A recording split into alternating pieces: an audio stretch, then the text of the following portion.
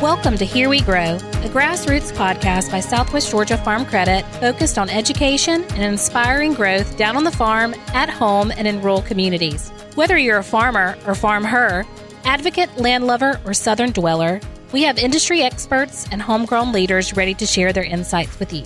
Thanks for listening.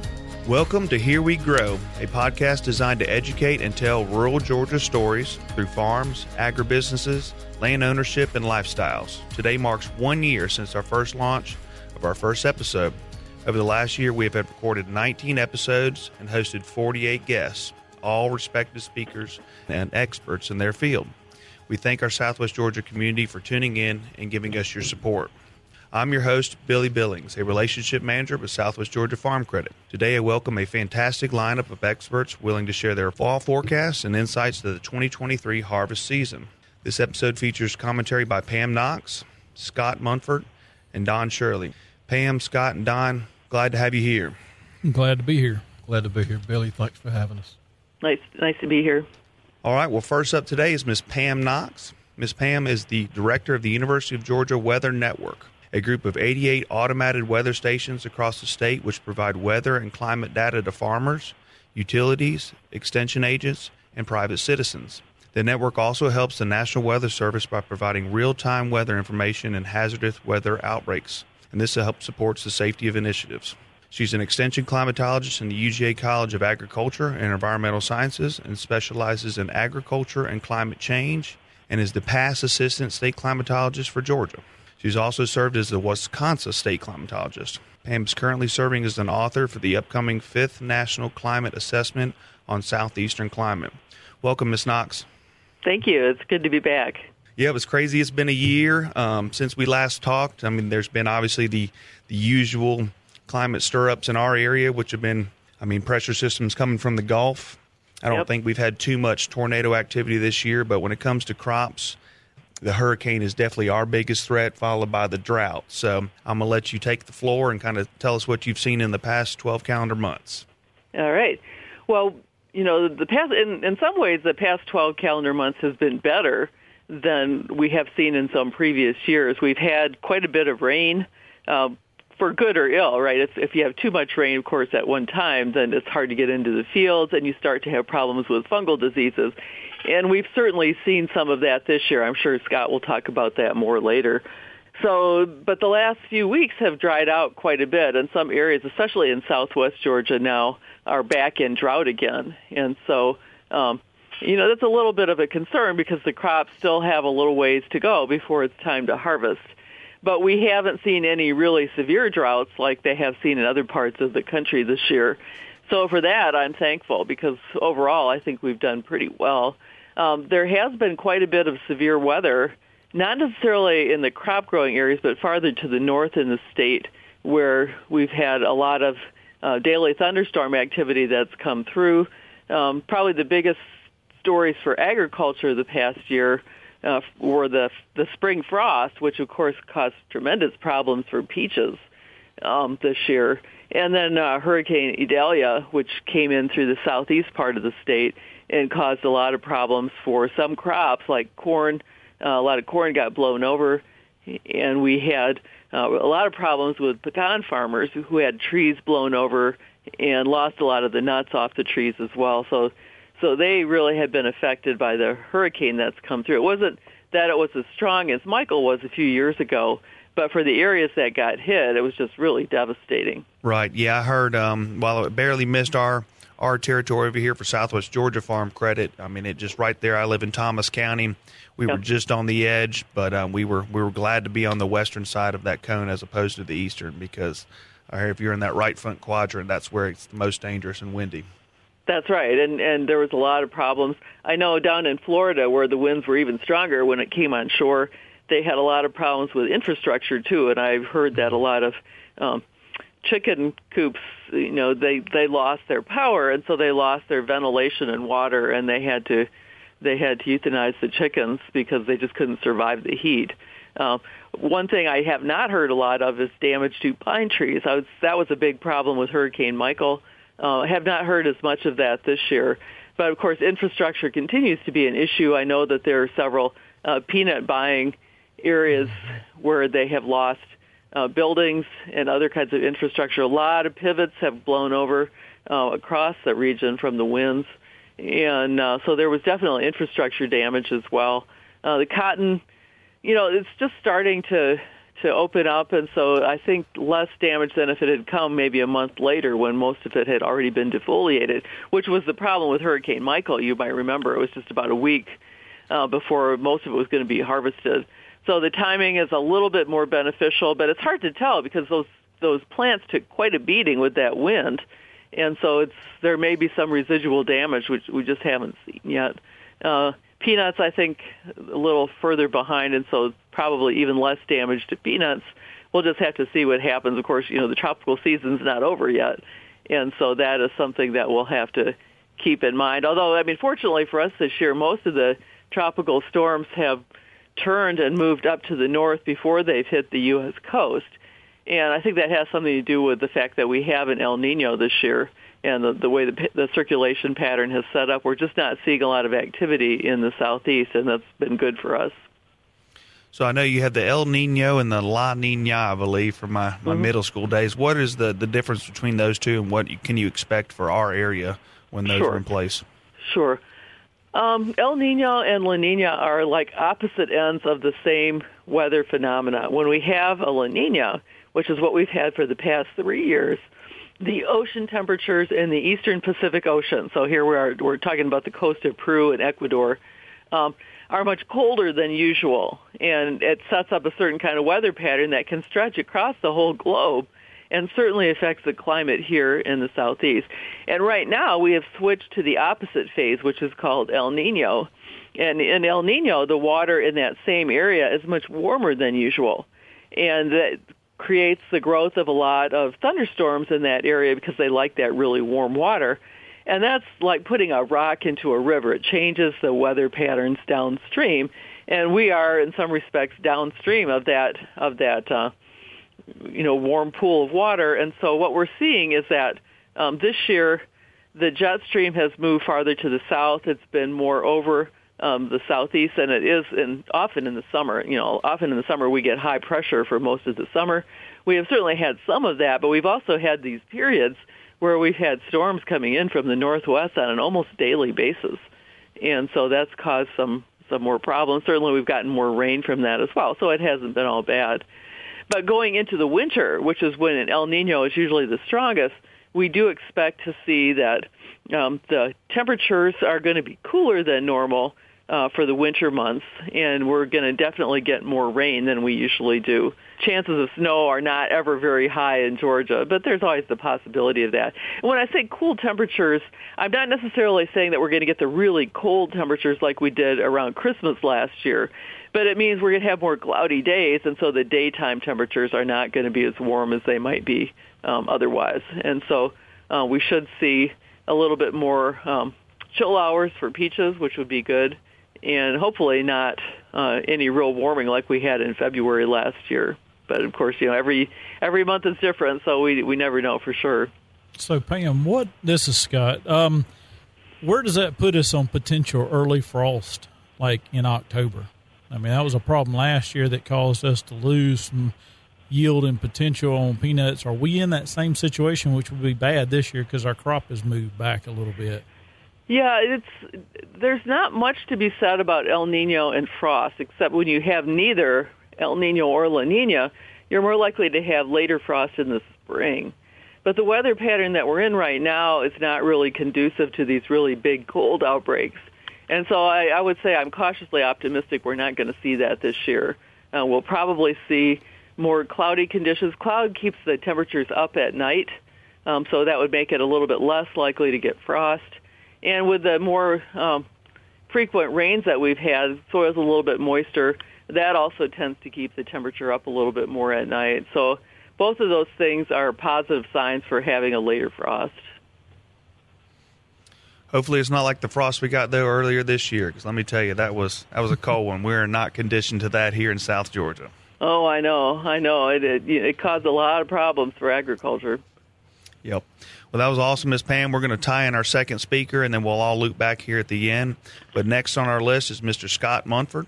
He's the Extension Peanut Agronomist at the UGA Tifton campus in Tifton, Georgia. Scott joined the UGA Extension Peanut team in August of 2014. His primary focus is the development of cost-effective crop management systems, including cultivar evaluation, tillage systems, price ag technologies in the peanut industry. He earned his BSA and MS in plant pathology from the University of Georgia, Go Dogs, and a PhD in plant science from the University of Arkansas. Welcome, Mr. Scott. I'm glad to be here. Glad to be here. All righty, well, I'm going to let you have the floor. Tell us a little bit about the peanut knowledge you have up there. Well, the knowledge that might be lacking sometimes. Talking about the crop itself, every year for the longest time, we seem, every time I get in front of growers, we always say, in a typical year, but we've not had a typical year in 10 plus years that I know of. And so that's one thing that is kind of worrisome, because we can never kind of predict what's going to happen. And this year was nothing any more different than that. We started this year off thinking we were going to be okay, and then we had one of the coldest Mays that I've seen in a long time. The temperature stayed way down. It pushed our majority of our planting back about 2 weeks, and then everything that did get planted in April and in the first part of May sat in the ground for 21 plus days before they even come up. And then when they did come up, they sat in just sitting there, not really growing for almost a month. And so this first part of this crop really struggled. And then we got everything planted with the mid-May crop, and we got it going, and everybody was pretty happy about it for the most part. It looked good. And then, Lord knows we've been getting rains. Everything was moving in the right direction. And then we get to the point in July that we run into this dry period. And that dry period going into August stayed, 1, 2, 3, up to 6 weeks, with some people only receiving like 6 to 7 tenths over a 6-week period during our biggest or the peak time of bloom in peanut. And so, unfortunately, we're in a part of the state that probably got hit the hardest. We are having to dig peanuts instead of 140 to 45 days. We're digging peanuts at 115 to 20 because it's dry land. The plants had already given up, and they're coming loose in the hull. And so if growers really want to keep what's on the vine and be able to get something out of it, we're digging them. And so that's going to cause our yields to go down, especially dry land. There's some of these that, like I said, dry land, we're only yielding between 1,500 pounds and maybe 3,500 pounds at the best on some of the dry land. And that's in the southwest corner, all the way up to probably Randolph and some of those counties a little bit further north, all had that same situation. Now, you get to the East Georgia, kind of around 75 and further over, they received a lot more rain all the way through the season, and then the system did provide more rain for them that is going to help finish their crop out. So they look pretty good over there, and I think we got a good quality crop. Here, irrigated, you can pretty much think across the board, irrigated is not the best crop that we ever had, but it's a good one. We're gonna probably be down because, again, all the dry weather, during the rainy periods, all the cloudy weather, we just didn't set that crop like we should. We really, to set just a bumper crop on irrigated, you want to have a lot of dry period in there, but not overly dry, so that you can keep up with supplemental irrigation. And so that's when we can control the disease a little bit better and all that. But disease is another big issue. This caused a lot of problems this year because of too much water in some places, not enough in others. And so you just have one disease that hits you hard here and another one hits you hard in other spots. And we've had a lot of insect problems. And so we have managed, overall, we've managed most of our pest problems, but it's the weather that really is crucial here that has caused the problem. We just didn't get enough. And we had a lot of people from insurance companies and from the shellers and some other folks, and even some media people go, well, Adelia gave you all that rain, you should be okay. Well, the problem is it was about 3 weeks too late. Right. And so when they say, what is the damage from the storm? For peanuts, probably nothing. It was the weather before that caused the damage. Yes, it helped us with moisture, but it didn't hurt us at all. And so we're sitting pretty here. The only thing that I think the weather did cause that we're having to kind of play with a little bit is maturity on a peanut. It's a little bit difficult sometimes to determine when the best time to dig. You know, typically all of our varieties are 140-day peanut. That's pretty consistent. And looking at the weather and how much it held us back, we are about 10 days later than that. And most growers don't want to hear that. And when we put them on what we call the maturity board, how we decide how to or when to dig these peanuts, you know, on the board, they look like, yeah, they're ready to go.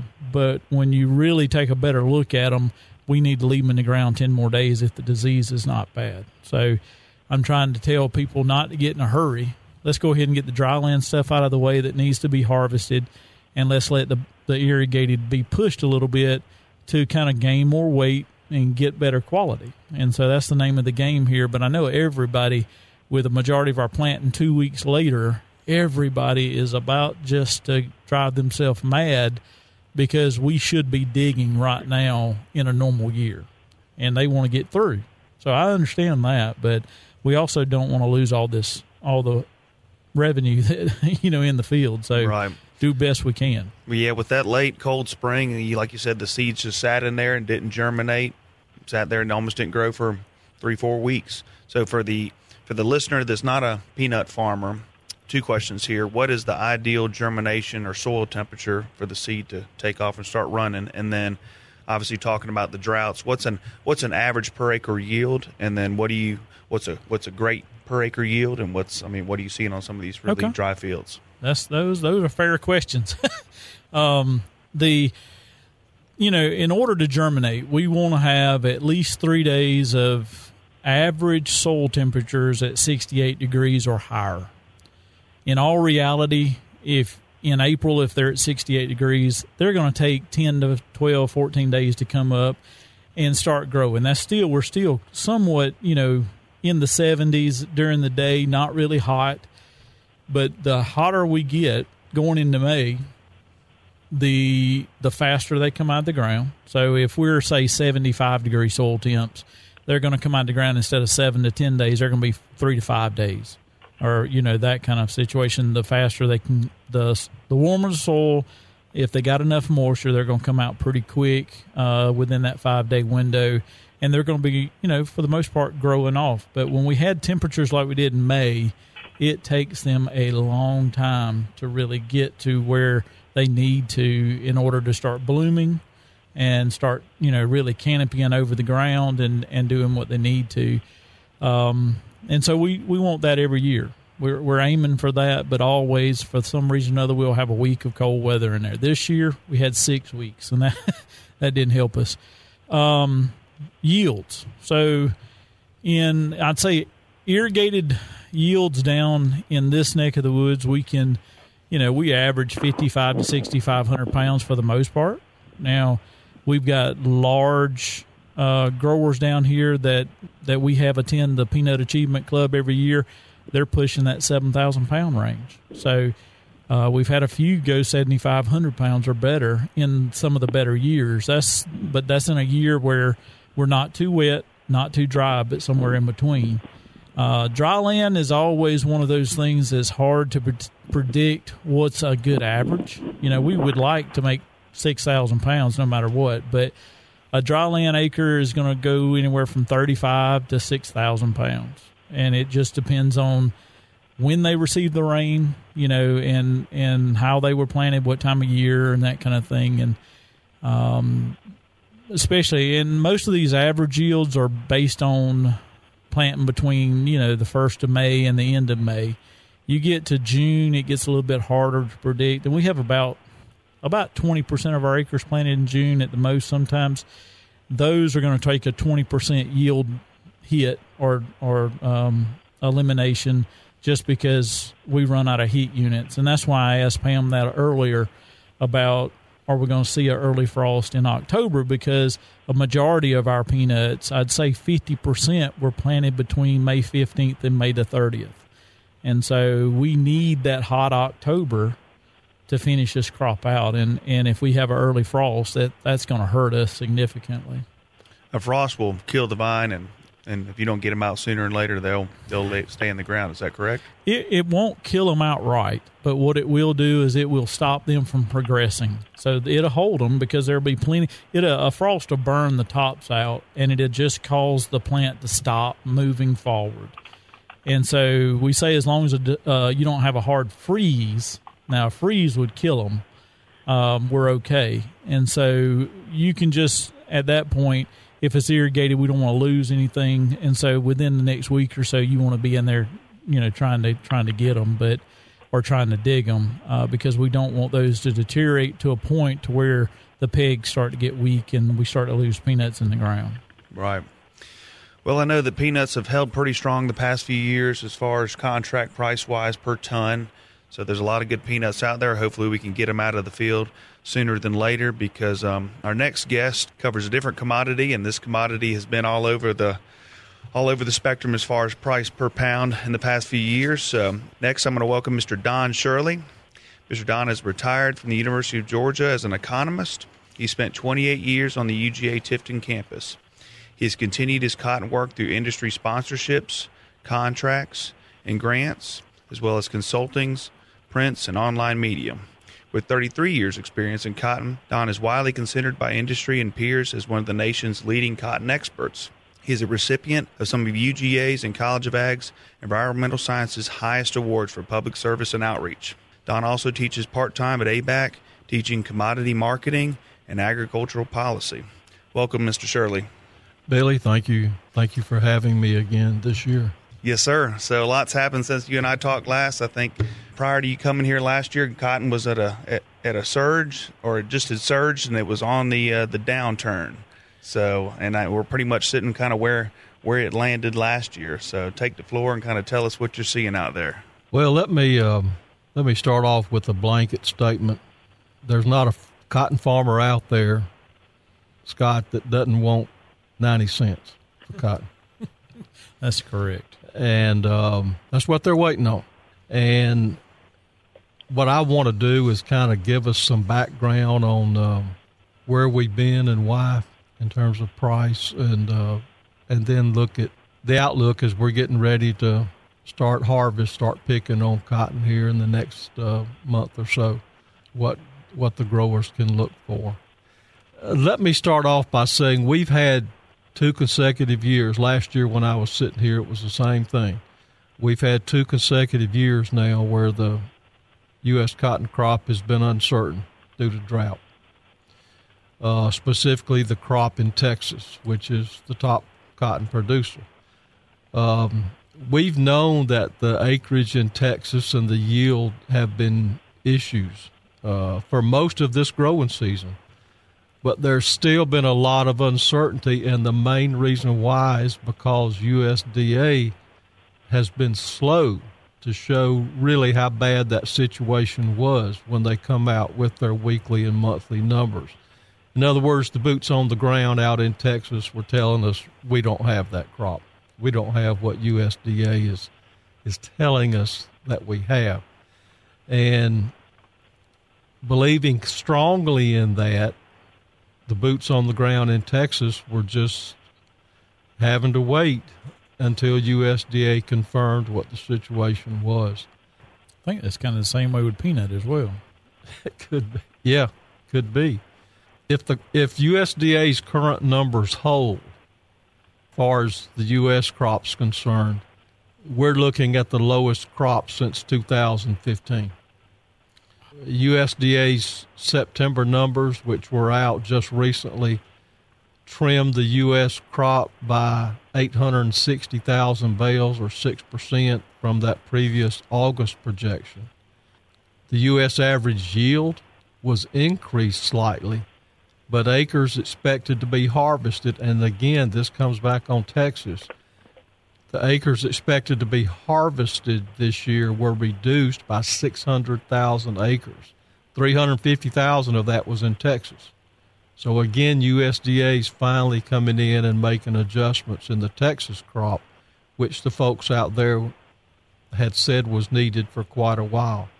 Our Georgia crop, interestingly, our Georgia crop was cut by 250,000 acres. That was due primarily to a little bit of adjustment down in yield. I'll talk about that here in a minute.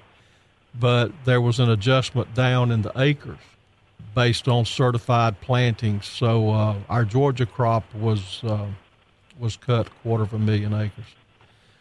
The projected 2023 crop, the U.S. crop, has been cut over 3 million bales or 20% since USDA's estimate back in June.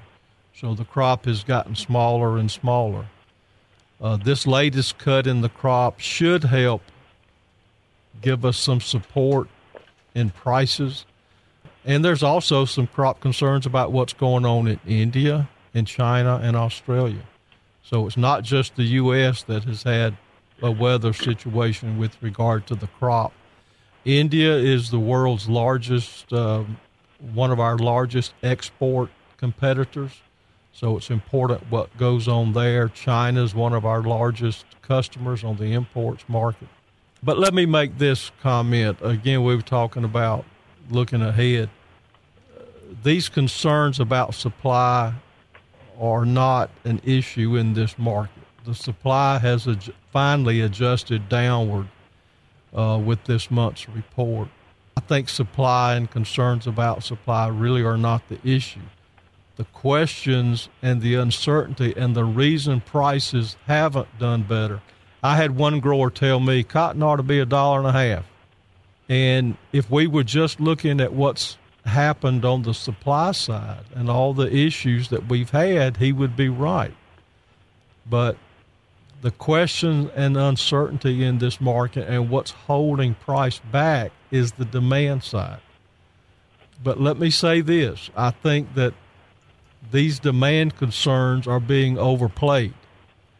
What I'm saying is I think people that are skittish about the demand side of the equation, they've been in control of this market and have been holding prices back. So if we can get over that, then price has an opportunity to do better. The farmers that have been wanting 90 cents or better, they may get it, but it's going to take some work on the demand side to get us there. In terms of looking at our Georgia crop, our crop is 60% open. Scott, that's a little ahead of normal, slightly ahead of normal where we typically are this time of year. The crop was rated 56%, good to excellent, much more good than excellent, but the crop looks really good. We've got 8% of the crop that's rated poor to very poor. I mentioned earlier about the production here in Georgia being down 250,000 bales. Our state average yield's projected to be just over 1,000 pounds an acre. That's 2 bales per acre, a little more than 2 bales per acre. And that's down a little bit from USDA's estimate back in August. But even if that, and it's 1,004 pounds, if the current yield estimate holds, that'll be our highest yield in the state of Georgia since the record yield back in 2012. Man. So yield-wise, the crop looks really good. Yeah, we don't see that coming with peanut. I've been talking to many people. I think ours are we're going to start somewhere around 39, and we may bump up a little bit, but it's not going to be that nice. Well, the cotton crop still got a ways to go too. But hopefully these yields will hold and we'll do well. As I mentioned earlier at the outset, farmers want 90 cents or better. We've made 3 runs at 90 cents. And that's been just within the last 2 or 3 months. The market has made 3 runs toward 90 cents, but the market has not been able to sustain, has not been able to hold there. Each time we make that run toward 90 cents, then the market falls back 3 or 4 cents. We just haven't been able to stay there. So I think the question is, if for the growers out there, where does this leave us? I think the 90 cents objective, like I said, that's what farmers want, 90 cents or better. I think that 90 cents objective is certainly reasonable, and I think this market has a chance to get there or even higher. But to get there, we're going to have to get over these jitters that we talked about on the demand side, a lot of uncertainty on demand. Right now, it's the demand side that's holding us back. But like I said, I think the market pessimists, which are on the demand side, have overplayed their hand. As of today, as we speak today, we're at roughly 87 to 88 cents on the December futures. With our strong basis here in the Southeast and in Georgia, you could get 90 cents on a contract. 90 cents contracting seems to be a reasonable marketing plan for at least some portion of the crop. And I know that because I've talked to them, I know there are quite a few farmers out there that have already done some of this. Some of them did it way back in January and February when we made that first run up to the mid-80s. Some of them jumped in then, and then more of them have jumped in over these last 3 times, like I said, when the market made that run and priced a little bit more. How much to price is up to the grower, but price enough to be comfortable that you feel like you're protected somewhat from prices going back lower, and then still leave something open to market if the market does move higher. So some balance in there between taking protection, but yet having some crop to sell if the market does make another run to 90 cents or even higher. And to echo Mr. Don, for the listeners that might not understand crop contracts, you can go to your crop broker or where you will sell or gin your cotton, and you can at that day's price, you can say, I want to do so many bales at today's price. And what that does is it guarantees that you can sell that many bales on that contract at that specific price. Now, the market can go up, it can go down, but those amount of bales are locked in, so kind of hedging your risk. Yeah, that's a good point. And typically the grower's going to be slow to do that, particularly early in the season. Like I said, some growers, when cotton got up to the mid-80s back in January and February, some growers jumped on board and went ahead and contracted some. But they're going to be slow to do that typically because when you contract like that, you guarantee delivery. So the farmer, the crop's not even planted back then. The farmer's going to be hesitant to crawl out on that limb too far because you have to guarantee delivery. But as we get later into the season, now, heaven forbid we should get another storm come through, Scott, with the crop being at least 60% open now. We're getting to a point in the season where the farmer's more comfortable about the potential out there. And if they feel good about the price, they'll want to come in and do more contracting, like you said. Right. Well, I do know I have some that are defoliating this week, so it won't be long before you see the South Georgia snow standing out there and cotton pickers rolling. I do know that I believe Michael hit in October, so we've still got a little bit of hurricane season ahead of us and rainy weather, but hopefully, like you said, everything's been, like Miss Pam says, they've been turning up and going up the East Coast before they've come into the Gulf, so that's been a blessing this year. Yeah, I don't see anything on the horizon for probably next week to 10 days, so I think that's good news.